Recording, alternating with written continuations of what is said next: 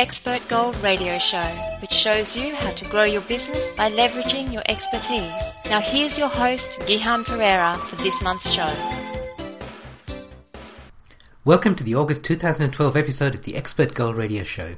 I don't have a feature interview this month, but I do have a fabulous feature.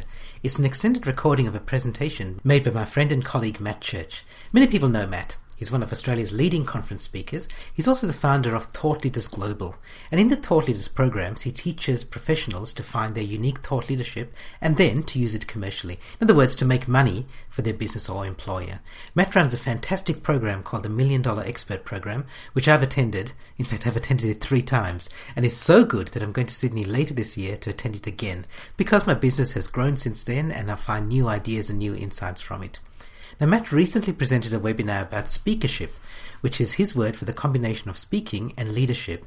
It was an excellent webinar and he's kindly given me permission to publish the recording here on Expert Gold Radio. Of course, it was a webinar, so it does have some visuals that you won't be able to see as you listen to it here. But Matt does do a pretty good job of explaining the visuals, so I think you'll get it pretty well. Let's join Matt now at the start of his presentation. Before we really start, I guess I want to talk about just a couple of things for you to consider, almost as frames, if you like, before I even go through this program. The first one is just to explain when I use the word leadership, because I plan to use it a lot, and it's one of the 2 words that goes together to make up the word speakership. I'm talking not about the classic definition of what a leader is. In my mind, everybody leads all the time. And if you have trouble getting your head around that and you think that leadership is predominantly a positional idea, I'd like you just to think about going on a holiday, possibly with a 4-year-old. And when it comes to nighttime and when it comes to what everybody ends up doing that day, there is no doubt the 4-year-old, who's clearly not the positional leader, actually becomes the energetic leader. So I have a really strong belief that everybody leads all the time. And I believe that in the 21st century, this idea of decentralized leadership, where we empower people to leadership at all levels, is the key.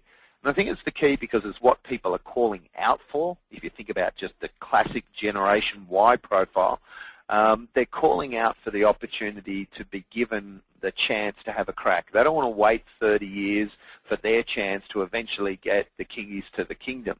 I've just come from a day talking to a room full of insurance brokers who've got major succession issues because a lot of them have been in the business for 3 or more decades, and the young guns coming through are impatient for success, and the old guns who've taken 3 or 4 decades to build the businesses are a little resentful and resistant to handing it over.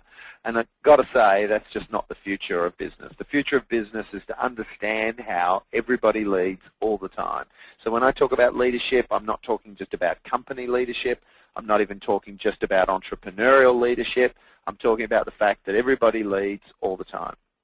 The next thing that I think is really important is to understand that leadership is best demonstrated in action. And I think, that leadership by walking around is actually management by walking around. That leadership, in my opinion, and more so now than ever before, is about, it doesn't have to be loud, but it does have to be that you talk strategy into people. So the idea of leadership is something that is delivered nearly always on face-to-face, belly-to-belly, toe-to-toe communication. Now, if you want to have market leadership, it's going to be about webinars, it's going to be about seminars, and it's going to be about any way you can turn up face-to-face with people. If you want entrepreneurial leadership, it's about meeting customers, it's about meeting joint venture partners. So I think that as the world has gone high-tech, we've got to remember that technology is merely just a tool that facilitates the opportunity to go high touch. So I believe really strongly in the live physical experience. For me, mainly because it shortens the sales cycle and it's one of the quickest ways to have a major financial difference in your game. So talk leadership into people. Realize that leadership is not a passive piece and it's not a silent job. It's a very vocal job. And then probably the third thing I just wanted to say at the outset is just to let everybody know that I reject mediocre ambitions for you. So I hold out for everybody that I talk to, everybody that I teach, and in every webinar, I just say good enough just isn't good enough, and that we've got to be not only focusing on continuous improvement, but I think we've got to be focusing on mastery. And when it comes to this idea of speakership, I think you've got to get exceptionally good at methodology. Now, I don't think that that's necessarily the key to commercial success. In other words, if you were trying to grow your speaking practice, focusing on mastery as a speaker wouldn't be the smartest thing to do. What you've actually got to do is focus on making sure your message is relevant, that it's thorough, that it's elegant, and that it's unique. And in the elegance, we get the opportunity to play around with method just a little bit. So just to sum as my opening comments, I wanted to just sort of repeat the fact that in my mind, everybody leads, and we've got to get this decentralized leadership right. That leadership is fundamentally about talking ideas into people, not convincing people of your ideas, but talking your ideas around. And that you've got to become kind of obsessed about this. And I know, looking at the attendee list, there's a lot of fantastic people on the list who are great speakers in their own right. I'm really honoured that you're here and really excited to talk to you about the idea of speakership. When I think about speakership, there's a bunch of things going through my mind. But the first one, and I want to talk about three if I can, I want to talk about speakership as a marketing idea and a way of driving new business. And I think that if you could look at all the different ways that we grow business traditionally, I reckon these 6 ideas that I put forward represent them fairly well. So what you can look at on screen right now is from the bottom up, marketing, sales, relationships, referrals, recommendations, and being positioned or having a position in the marketplace. Basically, everything that's green and below the line is classic business building. If you were trying to grow a business, you would market, and that the role of the marketing is to attract either pretty much new people to your ideas, but it doesn't necessarily create money.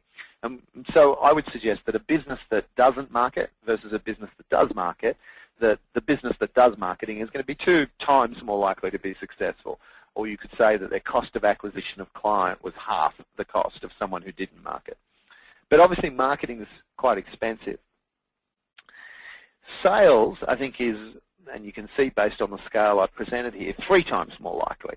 So if we're doing some marketing and then we've got people that go out and sell, we know that selling actually brings in business.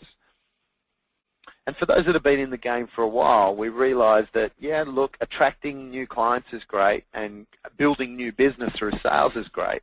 But with relationships, what we can generally do is more business with the same people. That's where we go vertical, we go horizontal, and we start to, extend the, the dollar value of the client, blah, blah, blah, blah, blah.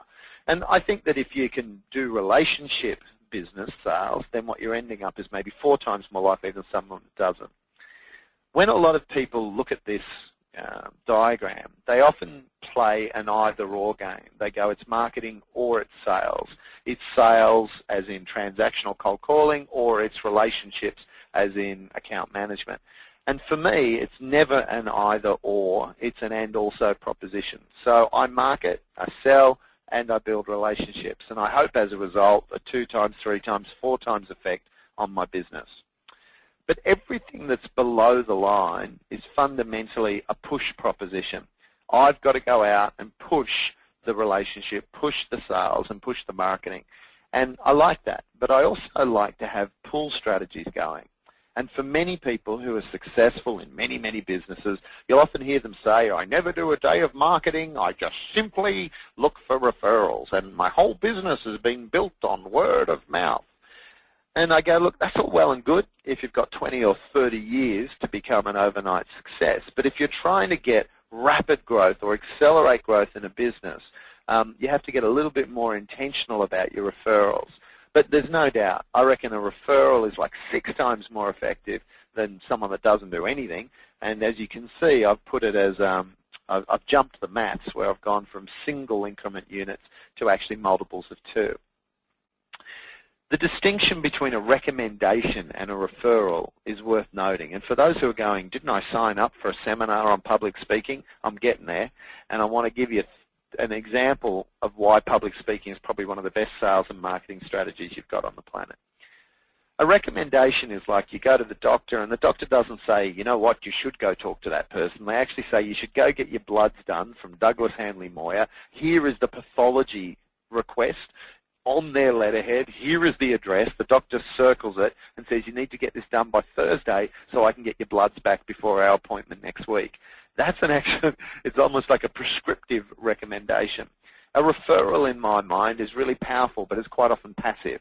You know, oh, you should go along to a Matt Church course. You know, that's a referral. A recommendation where someone says, not only should you go along to a Matt Church course, here's the order form and it's on this date and I'd like to introduce you to Matt and come along. You can see that there's a whole different level of business when people come in recommendation over referral. So quite often when talking to new business owners who are trying to sort of get, or people who are new to a business that's been around for a while, I say that the person who's been in the game for 20 or 30 years has got these joint venture partnerships. They have got these distribution relationships that build recommendation. And what you've got to do is actively go out and build them. But what's the idea that trumps all of those? And I'm not saying it replaces all of them. It's just if you don't spend time on it, I reckon you're missing out on one of the greatest multiples for driving business. And I just want to remind everybody, I'm talking about speakership in 3 ways today. And one of them is that if you nail this, it becomes the best marketing strategy you've ever had, and it'll drive new business like you wouldn't believe. And that's what this diagram's about. If you could speak at target-rich environments, if you could go to trade shows, if you could go to conferences where people who could be your target client were, and you could deliver a positioning speech, a speech that positions you as the authority, as the go-to person on a particular topic, then you're using the power of speakership. You're speaking to get a competitive advantage and market leadership. Now, a lot of people go, Matt, I'm not running a business, I'm running a practice, I'm just a business coach, or I'm just a corporate trainer for hire. I go, man, if you could turn up to an HR conference, deliver a positioning speech that gave extraordinary value, you'd find that you'd get competitive advantage and you'd rise above the mass of competition that's out there, because standing out in a competitive marketplace is a big challenge for nearly everybody. So I'd want, after this webinar, if you were thinking, what are my primary actions? I'd like everybody to think about writing a speech that builds business for them. It positions them as the authority in their field. If you know anything about me, you know that thought leadership is my passion and definitely my professional focus. And I think speakership is one of the tools that bridges the idea of wanting to be a thought leader and actually becoming one. I think it's a very, very powerful tool. But it's not just my opinion. I want to take you through to a few examples of third parties that have talked about this. So raintoday.com. If you're a marketing and sales individual in professional services firms like accountants and the like, then you'd understand raintoday.com is one of the major sources and independent groups for this. And they talk about the role of thought leadership. But thought leadership, which positions you and your company as an industry authority, a resource, or a trusted advisor, is basically achieved in 2 really simple ways. One is that you publish information in the written form, and the other is that you present information in the spoken form. And there, of course, are digital and analog versions of that.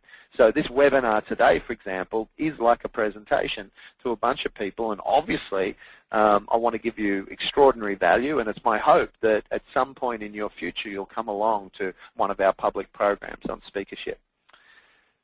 If you've travelled overseas at any point, you'll realise that the Australian press is quite limited in its view. It can be a little bit localised and short-centred, short-sighted. It doesn't look much beyond Australia. And if that's the case, like you've been to Europe or something of the sort, you're looking for ways of trying to connect to global news. And The Economist is a fantastic magazine for that. It does fairly in-depth interviews, and I'm sure everybody that's listening has heard of The Economist, possibly even picked it up, maybe even subscribes to it. They developed a division a number of years ago called the Economist Intelligence Unit, which is a really clever way to become a thought leader in a market. Basically, you analyse what's going on in a market and then present trends back to that market. And they've talked about 10 megatrends in business-to-business marketing in 2008. Just last year, they did an updated version of this, but very few of the statistics have changed. So they're saying that B2B marketers are turning to thought leadership marketing as a way to differentiate their organisation, their products, or their services. B2B, if you haven't heard that phrase before, is about business to business. So if you're trying to sell an idea to someone else, they're saying thought leadership marketing is the key. So if thought leadership marketing is the name, and that's kind of like the noun, you need to have it, the verb, I reckon, is speakership.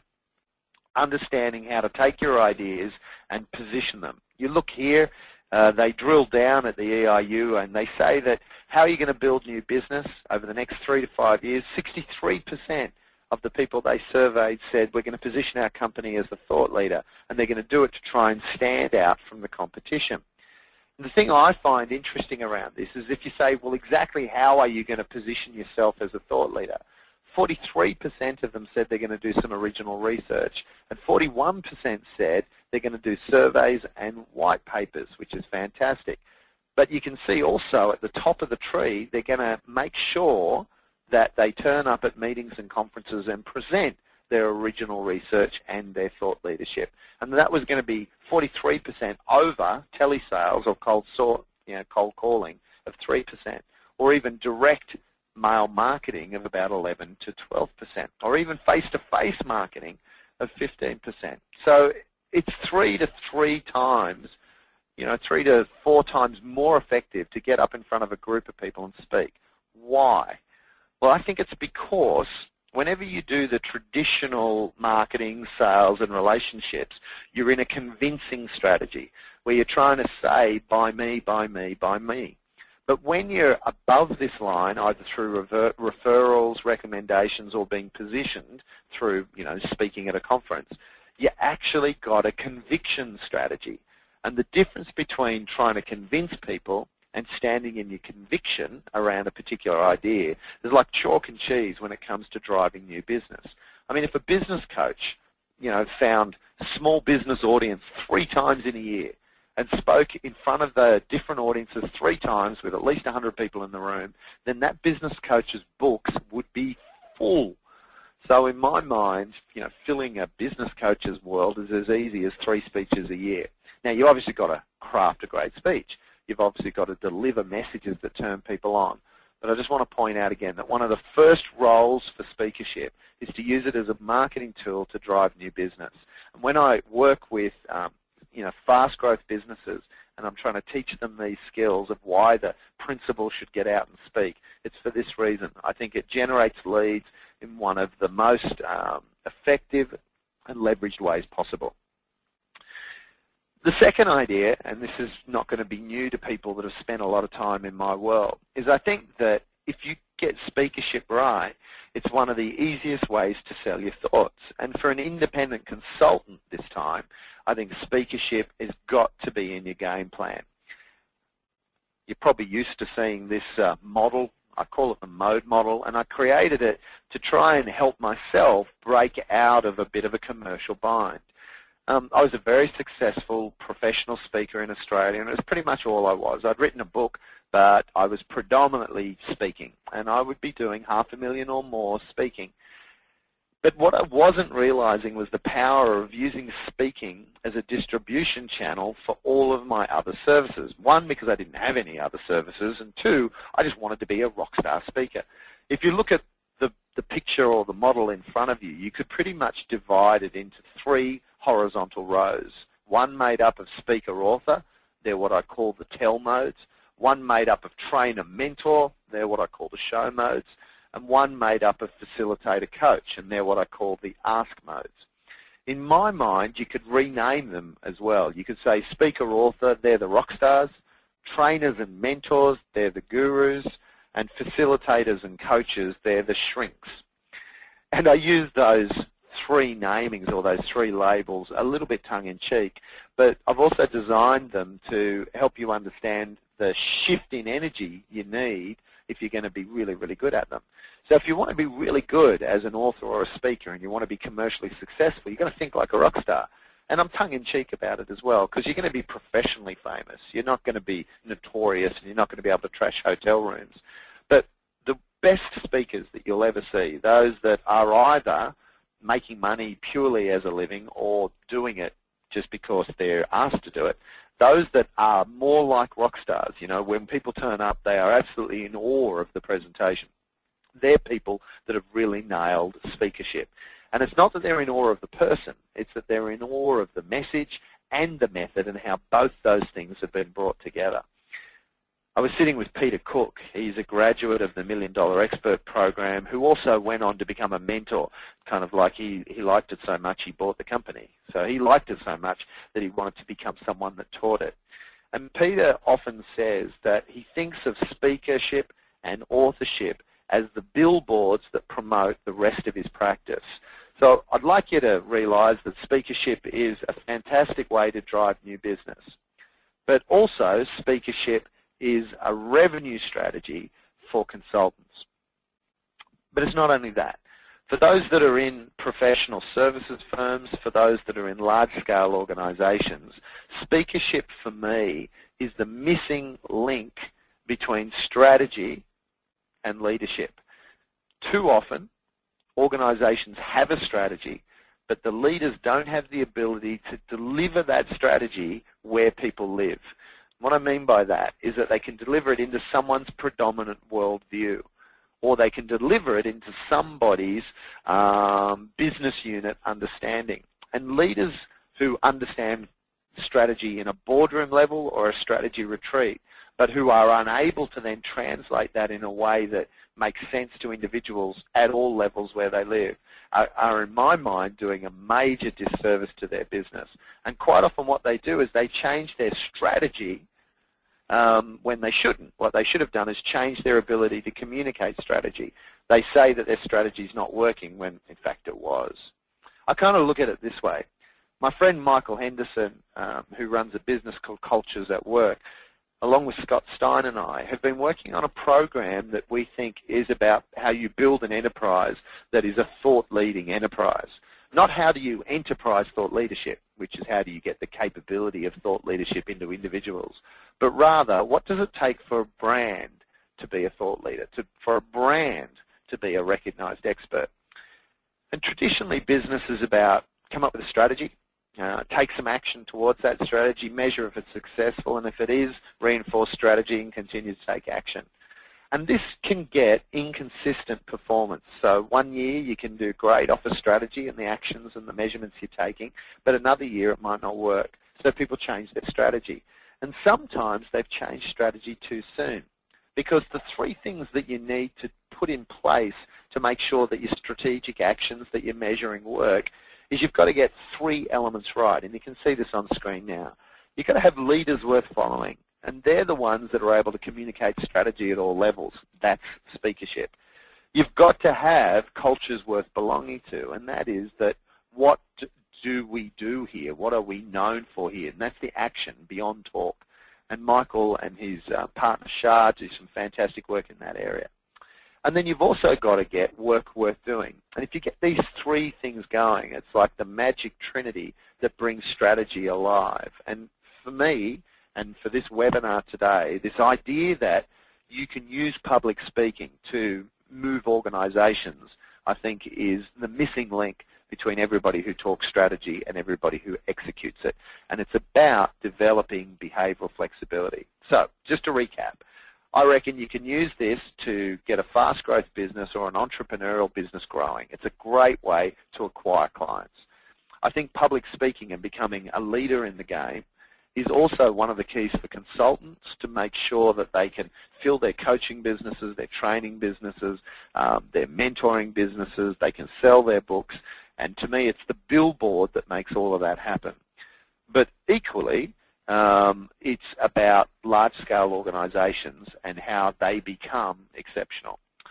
So if speakership is the combination of two words, leadership and speaking, and it's the missing link between strategy and leadership, I think we should talk about the three roles of a leader. And I just want to remind you that in my worldview, everybody leads all the time. And so if everybody's leading all the time and we're decentralizing leadership, then I think we are, these 3 roles of a leader are relevant to all of us. The first one is this, and I think it's worth asking yourself, when you speak to a room full of people, whether it's 3 in a cafe, whether it's 12 in a boardroom, or whether it's actually 250 in a ballroom, or 25,000 in a major convention center, you are leading. And when you set up on stage, even if the CEO gives you the responsibility to speak, you've effectively taken the baton of leadership, and you are, if not the positional leader, you're clearly the energetic leader or the leader of the moment. So the 3 things you've got to ask yourself is first of all, the first one's around fear or confidence, the second one around clarity or confusion, and the third one is around action and mobility. If we look at this first one, the whole idea of turn fear into confidence, when you finish speaking, are people more or less afraid? Now, when I teach this principle, a lot of people want to say, but isn't fear, and away from strategy one of the best ways to sell from the stage? I don't think it is, and I know that I'm in the minority there, and that a lot of people will use a sense of urgency, they will use a sense of scarcity whenever trying to pitch from the stage to get a whole bunch of people to move. I think I would rather, and this may just be a personal choice, I would rather inspire people into greatness instead of scare them away from mediocrity. So when you talk, are people more afraid or less afraid? And if you've nailed speakership, or at least my definition of it, then you're someone who's able to turn the fear down and turn the confidence up. Now, when you are selling from the stage, there's a fine line between giving people so much how when you're speaking on stage that they're confident they don't need you, as opposed to giving them enough why so they're confident you're the person that can help them get what they want. And that's a subtle distinction, speaking why versus how. But knowing how to do that on stage, I think, is a speakership skill. For me, I will not talk how until people understand why the how is important. And one of the easiest ways to measure that, if you're in a commercial situation, is when people buy, they've basically asked you to tell them how. The second role of a leader is to be able to create clarity from confusion. And I was thinking, and I was working today with a room full of executives and trying to help them understand sort of 3 simple ways to step into speakership. I said, first of all, you've got to be able to join the dots, which is about pattern recognition. I said, the next thing you've got to be able to do is talk it up. You've got to be able to move from the concrete, specific detail that people tend to get into territory disputes on, and you've got to be able to step up into the big overarching context. I've been banging on about this idea of context for over a decade, and yet every time, and it's even with graduates of the programs where I see them go out to speak, there's always an opportunity for someone to be able to take their messages and not only organize them linearly from slide 1 to slide 20, from point 1 to point 20, but to also organize them vertically. And when you can deliver a vertical message, people are clear because they get the big picture. And in fact, it takes a lot of time to deliver a lot of linear content, but it takes almost no time at all to deliver a new view or a perspective. Now, if it's your first time tuning in, you know, I can bang on about this for much longer than I just did. But if the second role of a leader is to take the confusion and replace it with clarity, then in my mind it's about moving from the concrete specific detail and being able to not ignore that, but actually build on that up to a big picture idea. I'm sure there's a million questions on that from new listeners, and for those that have been around, they're like, yeah, Matt, we get it, pink sheets, cha-cha-cha. The third role of a leader, and if you think about what you need to do when you speak, you've got to fill the room with confidence. You've got to make sure they're really certain and clear about what's next. And then the third thing is you've got to get them moving. Great speakership is about affecting the human condition when you speak. It's not about changing lives. It's not about make them laugh, make them cry. It's not about manipulating the room, but it is about activating something in the room. And I think it's really important to talk about speaking as an idea in relationship to, say, these 5 other modes.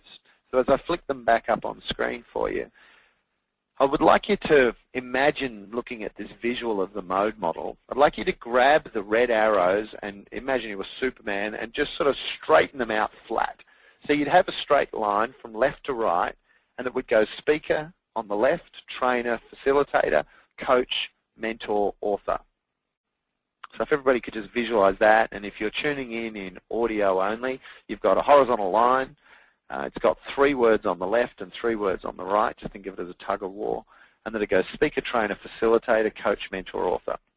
Now, all things being equal, and they never ever are, but in a theoretical world, all things being equal, I've just organized these 6 modes from behavior change, or from stimulation on the left, as in a speaker stimulates, through to behavior change. A lot of people are surprised that I would put author as the fundamental piece for behavior change. Every model is useful and every model is flawed. So if I tell you some of the assumptions that I'm building this on, you'll be able to understand how to make this useful. The first assumption, of course, is that all things being equal, and they aren't, hardly ever. But if all things were equal, I think it's fair to say that an indirect piece, like working with a group, like being a member of an audience, is very different to being coached one-on-one, very different to having a mentor. And if you were to pick up a book and you were to read a book, and I'm sure everybody's done this in their life at some point, you highlight every word, you dog-ear it, you fold down the corners, then what that book becomes is a major life-changing device. For me, it was Michael Gerber's The E-Myth. I was opening a business that was very me-centric, and I got the opportunity to build in systems and procedures and get my name off the door and be able to sell it in under 18 months for high 6 figures because of one book. So if you ask me, did the book change my life? You bet. Changed my life commercially. I was able to punch above my weight with regards to marrying my beautiful wife. Because I was a bit younger and I hadn't achieved much, I was able to show some financial stability and all sorts of weird things. And as a result of that, that book changed my life. So there's no doubt that that book had a huge impact on my life. If I had gone and heard Michael speak, maybe it wouldn't have had the same impact, but it would have got me started on the journey. And this is my point about all things created equal. So if I hear you speak and then I come along to a workshop and then I participate in a facilitated group discussion, I then end up having some one-on-one coaching with you, possibly even get mentored by a couple of people who have a real specialty skill in what you're talking about, and then get to read your book, you'll get that my life will change. And for those that are offering a bundled end-to-end consulting solution, it's pretty much this.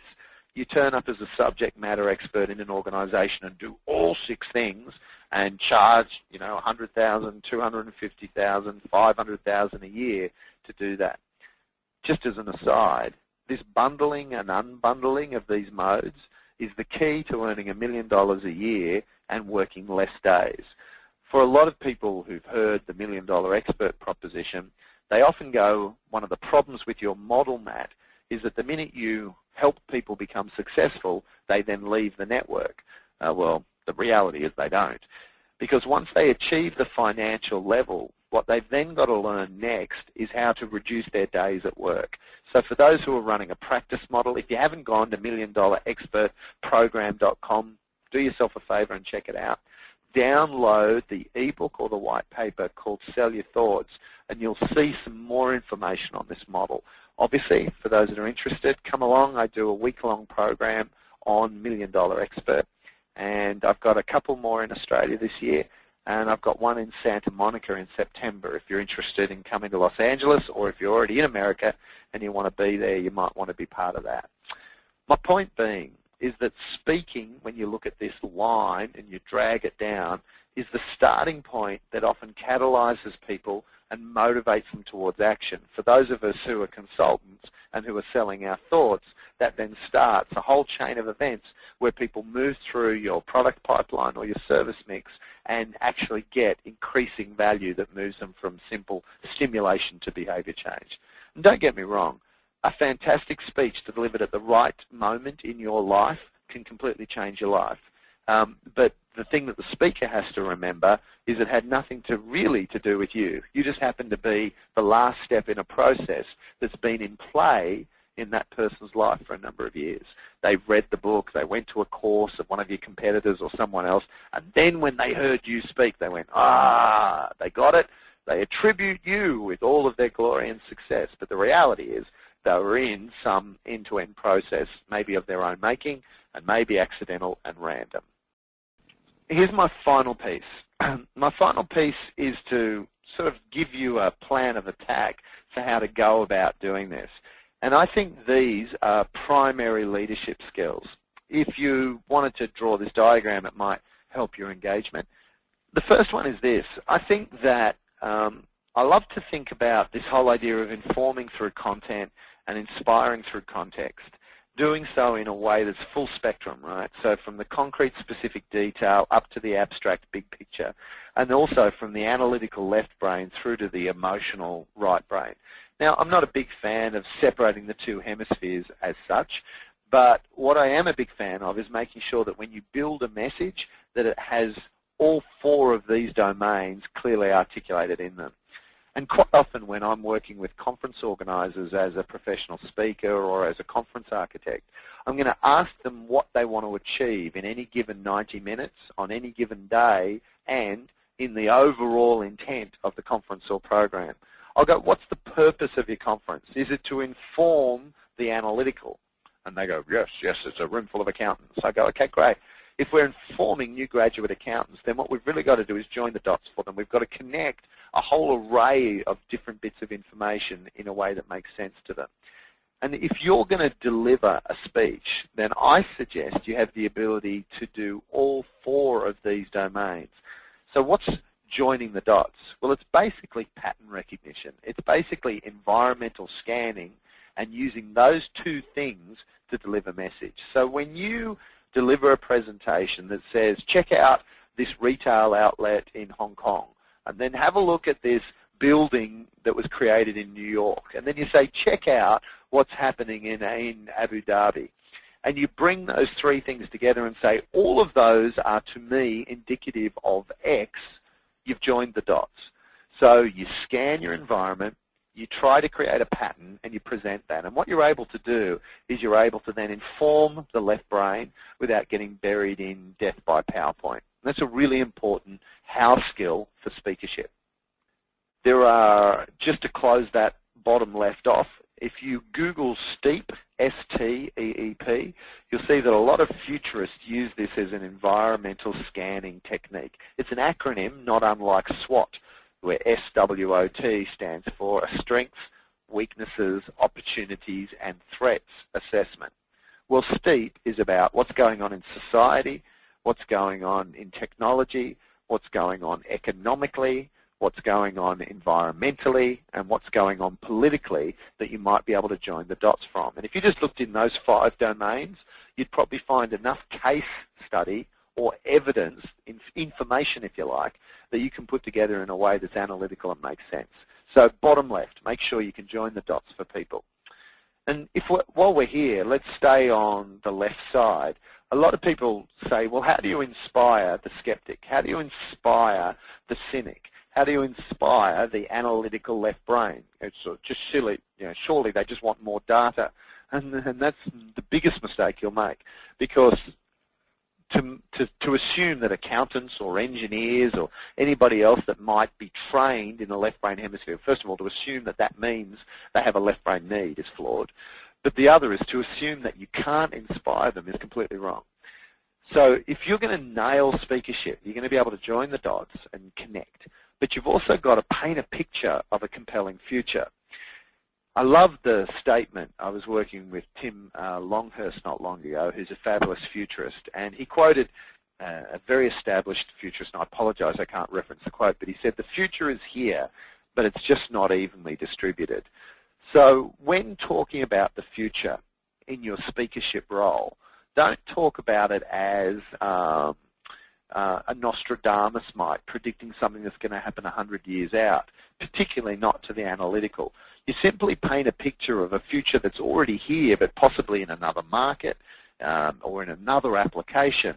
And this is not just about joining the dots to create a conclusion. It's actually about creating a picture for how their business might look. And I love to do this as possible paths. And I'd say to people, there's, at least 3 possible paths for your industry. And if I was speaking to an industry, we could go down this road, A, and it looks like this. We could go down this road, B, and it looks like this, or this road, C.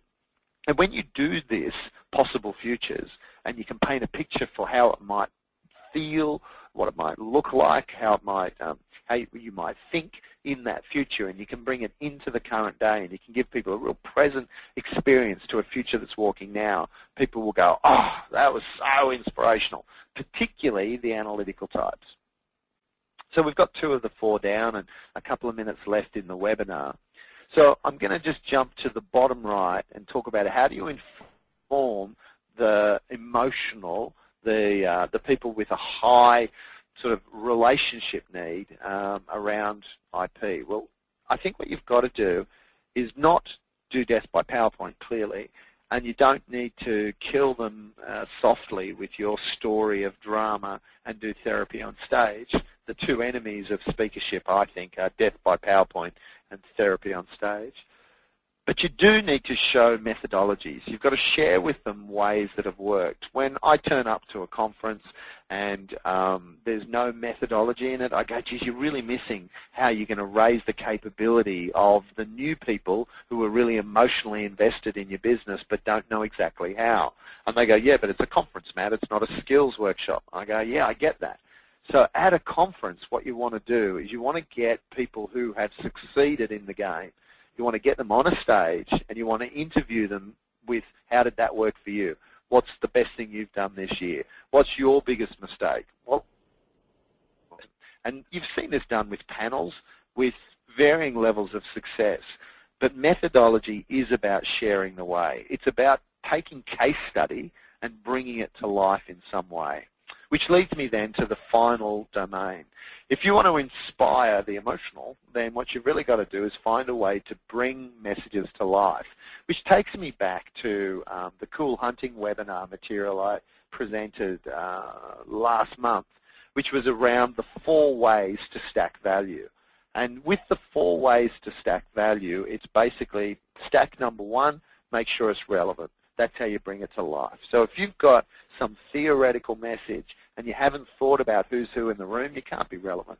But if you want to bring it to life, you're not only going to make it relevant, you've also got to be really thorough. When I think of Doug Stevenson from StoryTheatre.com, I think of his ability to bring things to life. He teaches people how to create story. I've been looking at some Australian businesses that do the same, and from what I understand, there's a fabulous company down in Melbourne called Anecdote who help corporates bring messages alive by basically creating documentaries of key players in a business and bringing them to people through documentary form. Love that as an idea. Because what it's doing is bringing things to life. If I think of a tool of bringing something to life, Doug Stevenson animates accurately. So if he's telling you about getting into a taxi and out of a taxi, he will open the door, get in the correct side, turn and look at the driver, put on his seatbelt. And that skill of animating a narrative with accuracy is one of the ways you bring it to life. It's about allowing people to suspend disbelief and get carried away with your story. I don't know if you've ever watched a B-grade movie, and in the mirror sometimes you see the sound recording artist with the boom mic who just got in shot. And instead of spending time cutting it out on the editing floor, they were a cheap production, a director that didn't know what they were doing, and as a result, the boom mic and the sound operator is still in the movie.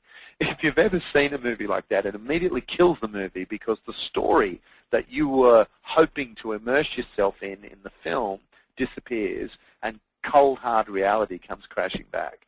So is bringing it to life about telling stories? No, but it's one of the skills. So for me, speakership is about these 4 domains. Now, I want to take it one step further. I want to drill down, if I can, into the 8 roles. And I'm not going to spend any time on this webinar going through them in great detail, and I hope you come along to one of our programs and get the opportunity to learn more about this. But if you look at the whole idea of painting a picture of the future, bringing stuff to life energetically, sharing the way by introducing methodology and joining the dots and creating connections. You've got 4 domains. And I've represented here on screen 8 different capabilities I think you need to develop if you want to master speakership. And, they're interesting words. If we just look right over on the far right, you can see, if I just pick up on where I've left off, you have to be a storyteller. And that's one of the greatest ways to engage the hearts and inspire and inform at the same time. We know that stories are like the Trojan horse of communication and learning. They get in behind gates of skepticism and cognitive resistance, and they allow people to experience content in a way that's memorable and repeatable. Whenever we teach people to build some sort of diagram that positions what you do in a way that others will value, we always want to add some narrative to it in the form of metaphor, because that narrative is what makes your value proposition viral. It's what makes it portable. In the Cool Hunting webinar, I was talking about this idea of social object theory. If you weren't on that webinar last month, you might want to download it and listen to it. But you also might want to take up the suggestion I proposed last month, which was to get out and learn what social objects are, because speakers understand the power of them, and that's just one of the 8 skills. Obviously, we've talked about building futures. We've talked about setting context. We've talked very little about how you activate autonomy, how you codify language. But the whole Cool Hunting webinar from last month was an example of language codifying. When you can create the language that people then use to explain everything at a conference or throughout a company, then you've really nailed speakership.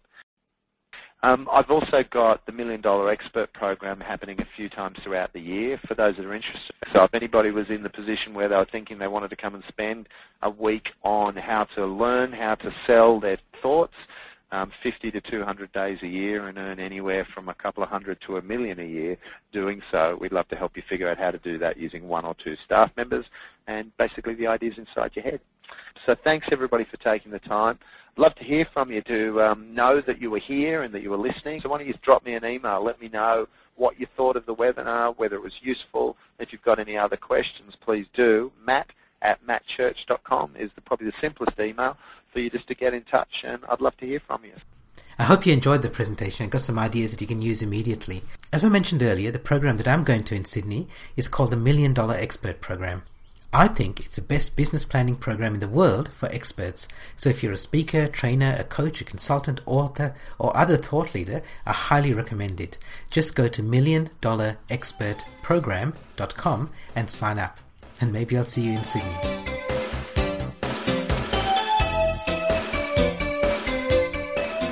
My book Fast, Flat and Free has been selling well, both in print and in ebook form. And some people have even suggested doing an audiobook version of it as well. And that's a great idea, so I plan to release that in the next couple of months. If you don't know what audiobooks are, or you haven't listened to them before, the concept's pretty easy. It's just like listening to a book rather than reading it. Just like listening like you're doing now. Some audiobooks are on CD, so you can listen in the car, and others are in MP3 format, so you can download them to your computer, phone, or tablet. I'm going to do them in both formats. I'm going to include the introduction chapter of Fast, Flat and Free here. This will give you a sneak preview of what's coming up. It's also a reminder of how the internet has changed your business. So, Fast, Flat and Free. On a warm spring day in September 1988, I realized the internet would change the world. In 1988, very few people knew about the internet. Even now, many people don't even realize there was an internet in 1988. But there was, and it was a big part of my life. That year, I was one of 14 students studying for my honours degree in computer science at the University of Western Australia. And because we were in the computer science department, we did have access to things like the internet. Many of us at that time were interested in artificial intelligence, and I became fascinated with computer backgammon. The world's leading expert in computer backgammon was Dr. Hans Berliner, and as a university student, I did have access to some of Dr. Berliner's published papers, and one day I realized that I needed to know more about something that he'd written. There wasn't a Twitter or LinkedIn around at that time in 1988, but there were many discussion groups available, including one about computer backgammon. So I asked my question about Dr. Berliner's paper in one of those groups. And I still remember the reply I got from one of the group members along the lines of this: "I'm not sure of the answer, but why don't you email Hans Berliner himself? His email address is..." and he gave me the email address. Now, as a lowly undergraduate student, I'd never even thought of connecting directly with the great man, even if I had known his email address. And now here was somebody who was a complete stranger to me on the other side of the world, suggesting that that's what I do to get in touch. And at that moment, sitting at a computer terminal in the robotics laboratory in the computer science department of a university in the most remote city in the world, my world changed. It changed because I realized the world has changed. For the first time, I appreciated the awesome power of this worldwide network of computers that we call the internet, and more importantly, what it was going to mean for connecting people. This was 1988, but we still had the basic functions of the internet, including email, discussion groups and chat rooms. We didn't have Facebook and Twitter and LinkedIn and Foursquare or Google, but we were doing social media. Of course, we didn't call it that at the time. Now, a few years later, the world changed again when Tim Berners-Lee proposed a system to connect pages of information in a web of links, which became known as the World Wide Web. And that's when the rest of the world discovered the internet. It soon turned commercial because businesses realized that they could use it for their marketing, for their distribution, and for their support. Then, in the mid-2000s, it took another turn with the growth of what became known as Web 2.0. Web 2.0 was about people, ordinary people, putting their stuff on the internet. Suddenly, everybody was loading videos to YouTube, posting blogs about their dreary daily life, and connecting on MySpace, and of course, later on Facebook. And now we've come full circle, right back to the days when I was first started using the internet. The technology has changed, but the same principles apply. It's still about participating in online communities. It's still about using the internet to learn, explore, and discover. It's still about building an online reputation one step at a time. And it's still about people connecting with people. There's just one problem. Most businesses haven't realized it. They don't know the revolution has happened. They don't know the rules have changed. They don't know the way things worked in the 20th century are, well, so 20th century. So that's why they spend their entire online marketing budget on search engine optimization. That's why they use Twitter for a week and then give up because it seems like a waste of time. That's why they hide their phone numbers and email addresses on their website and still expect website visitors to do business with them. This program is for you if you know the internet has changed your business, but you don't know exactly what's changed and you don't know what you need to change. This program is for small and medium-sized businesses rather than larger organizations. The internet lets smaller operators not only compete on an equal basis with larger businesses, but sometimes to compete even in better ways. Also, today's internet culture smiles very kindly on you if your business relies on your expertise. For example, if you're a professional speaker, trainer, coach, consultant, a lawyer, an accountant, a mortgage broker, an author, or some other form of information expert. If you're not in those categories, it just means you have to work a little bit harder, and we'll talk about that as we go through this program. So here's what I know about the internet in your business. Since 1997, I've been working with business owners and entrepreneurs to help them build their online presence and leverage their expertise online. Through all the changes the internet's been through, one thing has remained the same. It's always been about people connecting with people. So when you're using any internet technology, remember, people first, technology second. If you get that priority right, it'll be so much easier for you to integrate and understand new technology and make the most of the technology you have now. But three things have changed. The world has become fast, flat, and free. So first, if it's not fast, we're furious. The world's clearly faster than it's ever been before. We want instant downloads of books and music, we demand immediate responses to tweets and Facebook updates, and we expect, and get upset when we don't get, live chats on websites, fast turnaround to email queries, humans on the end of a phone line. We buy instant coffee, we cook in microwave ovens, and we heat up instant coffee in microwave ovens. In the early 1980s, FedEx built its business around the promise of absolutely, positively overnight. For today's consumer, that's painfully slow. Now, some of this, of course, is due to the amazing advances in technology, but the other major trend is the explosive growth of mobile technologies. We can access the internet from smaller and more portable devices, and this mobility makes us more impatient. It's no longer good enough to sit at home and send an email to an online retailer instead of visiting a physical store. That is a big step, but that's not enough now. Now we can scan a product's barcode in a store to check its price in other stores. We can ask our Twitter followers for their opinion of a restaurant as we're walking by it. And we can upload party photographs to Facebook while we're at the party itself. Our iPhone can even identify a song by listening to it for a few seconds. The second thing is, the world is flat.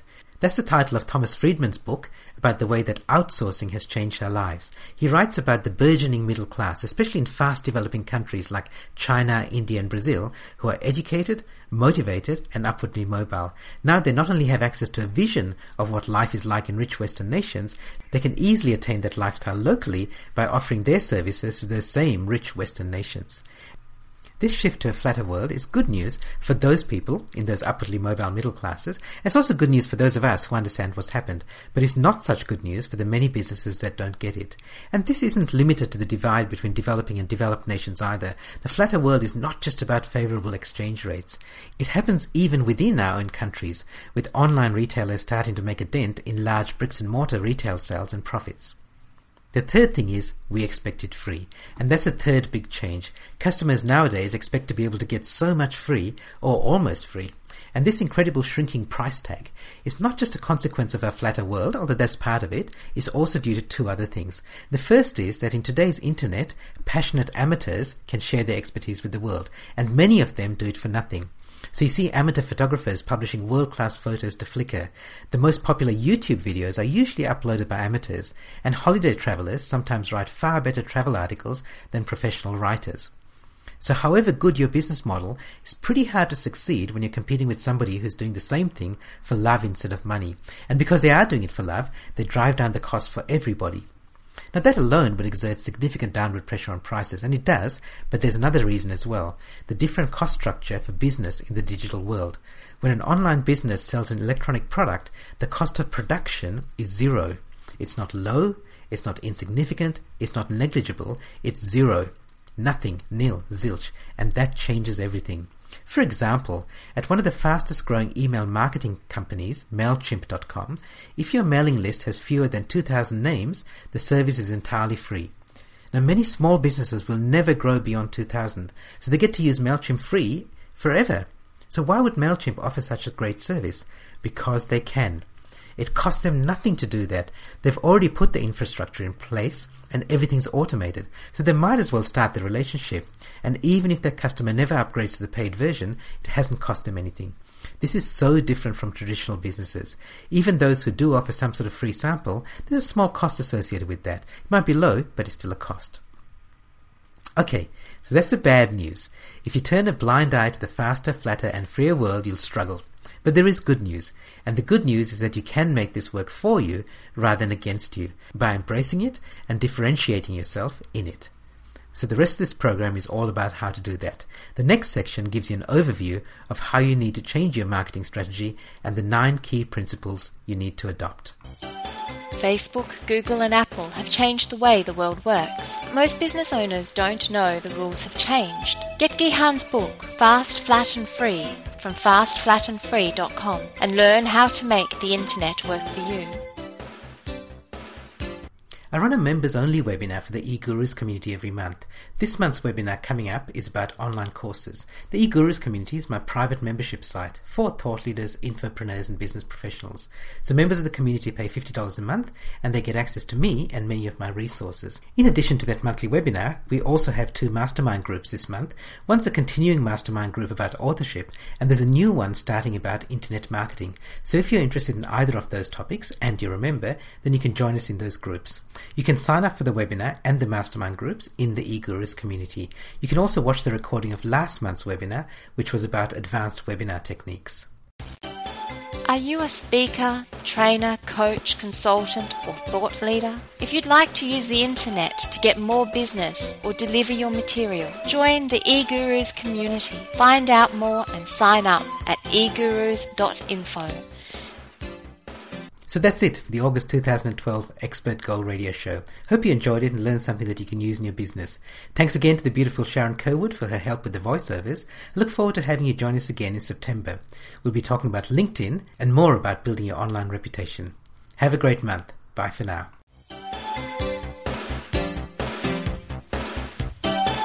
You've been listening to the Expert Gold Radio Show. If you'd like to subscribe to the show, read the show notes, or leave your comments, visit expertgoldradio.com. And remember, great minds don't think alike.